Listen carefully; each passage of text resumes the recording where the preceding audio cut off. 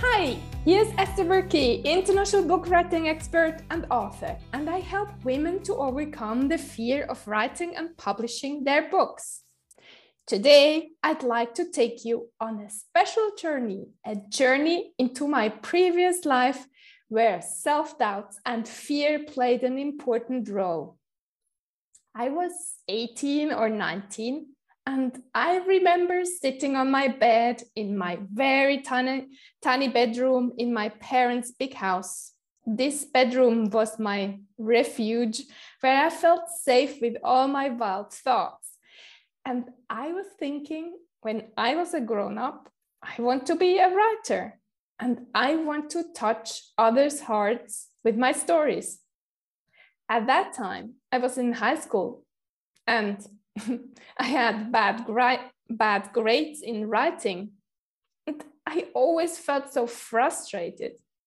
My teacher told me to write more personally, not to stay at the surface and talk about cliches. I understood what she meant, but I felt totally unable to change it, as I was so afraid of sharing my personal thoughts in my essays.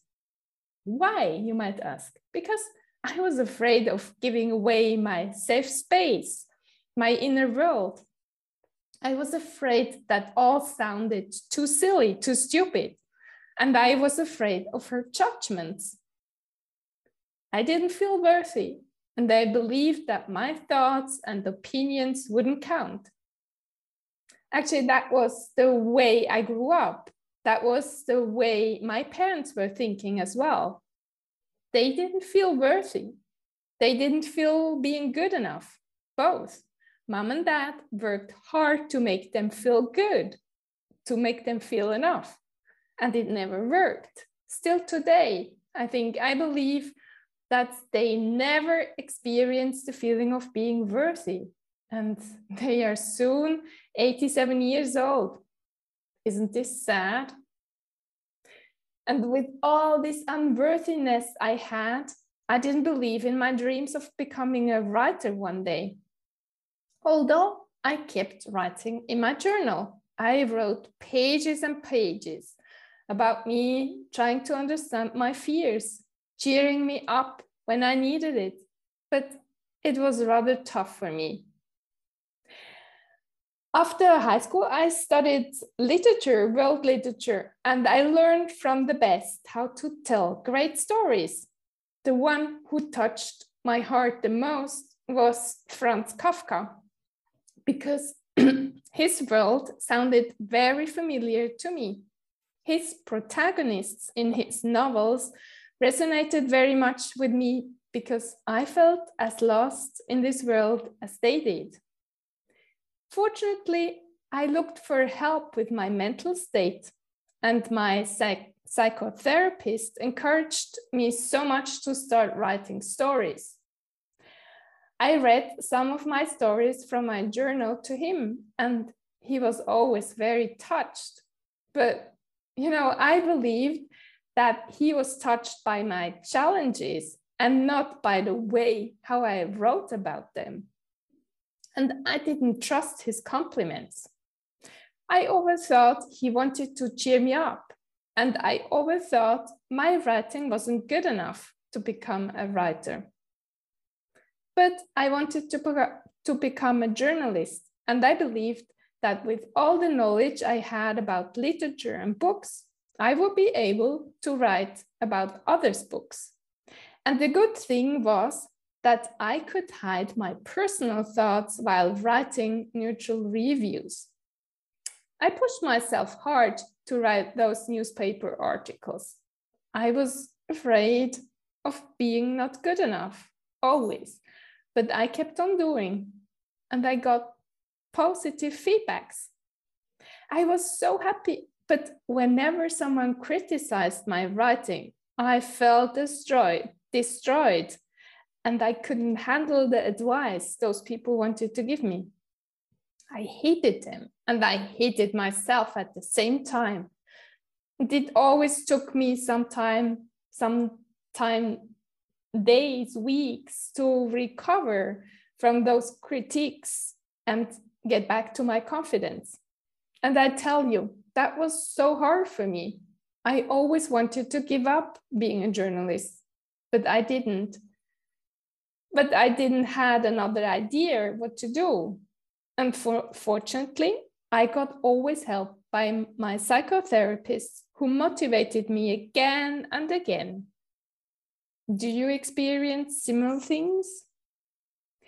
Imagine how difficult it was to write my articles once I was employed as a newspaper editor, and I had to write daily, one article after the other. Sure, by doing it over and over again, I found some kind of routine.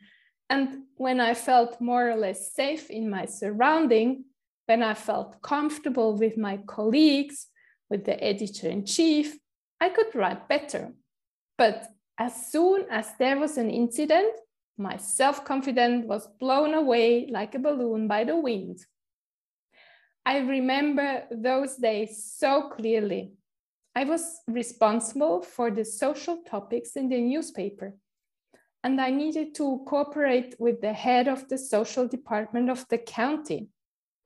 This elderly lady had to deal with a lot of drug addicts who traveled to the big city of Zurich and stayed there in a zone which became the headlines in many international newspapers. They titled, "Switzerland does not have under control their drug addicts." And this head of the social department was very much challenged. And I had to write about how she managed her challenges, but I didn't agree with how she dealt with them. So she contacted my editor-in-chief, and he had to promise to her that the newspaper would write more nicely about her actions. Fortunately, the editor-in-chief protected me at that time, but after that, I felt rather under pressure about the way I wrote my articles. But I didn't give up as a journalist, and I didn't give up my dreams of being a writer. 4 years ago, I joined a business coaching because I was tired of writing social media posts for others.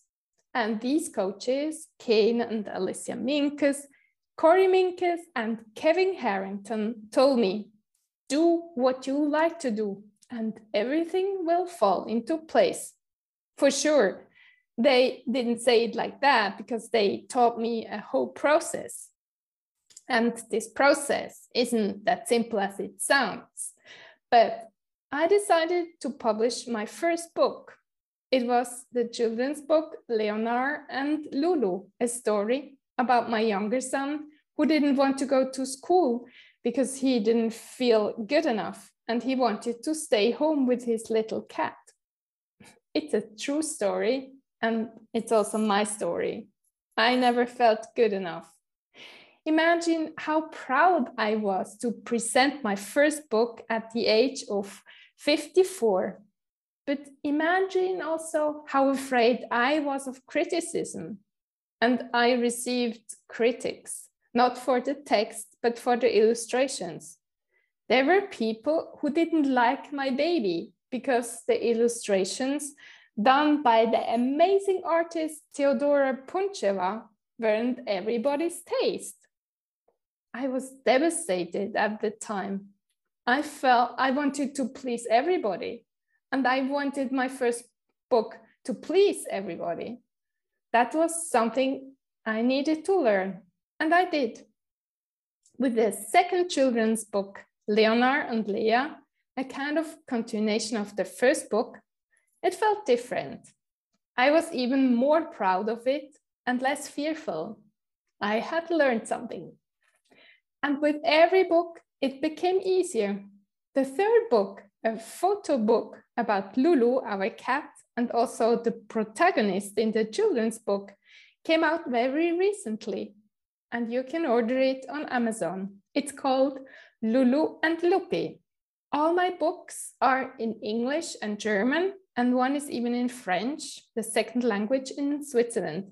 So in total, there are 7 books already. And now I'm working on my new book, Living Without Fear, which will be published next year for sure. But again, I'm rather afraid of it because it's my biography. But I won't let fear get in its way. I will do it with the support of my coaches. So, this is a short summary of my writing journey I wanted to share with you today. And wherever you are with your writing, whatever your challenges are, I want to encourage you highly to go for your dream. Life is too short to wait for the things to be done we are dreaming of, and we might have huge regrets. And I don't know how you feel about your life, but I decided that I don't want to regret anything at the end of my life. I want to play full out, even when I'm scared of others people's criticism. I'm just attending one of Tony Robbins' famous events, Date with Destiny, and I know once more that all my suffering of not being good enough, all my depressions and suicidal phases prepared me to help others who are in the same place as I was years ago. So, if you want to get supported by me, join the waitlist for my program, Believe You Can Write, by going to www.estherbuerki.com/course. So I wish you a lot of courage to go for your dreams and have an amazing day.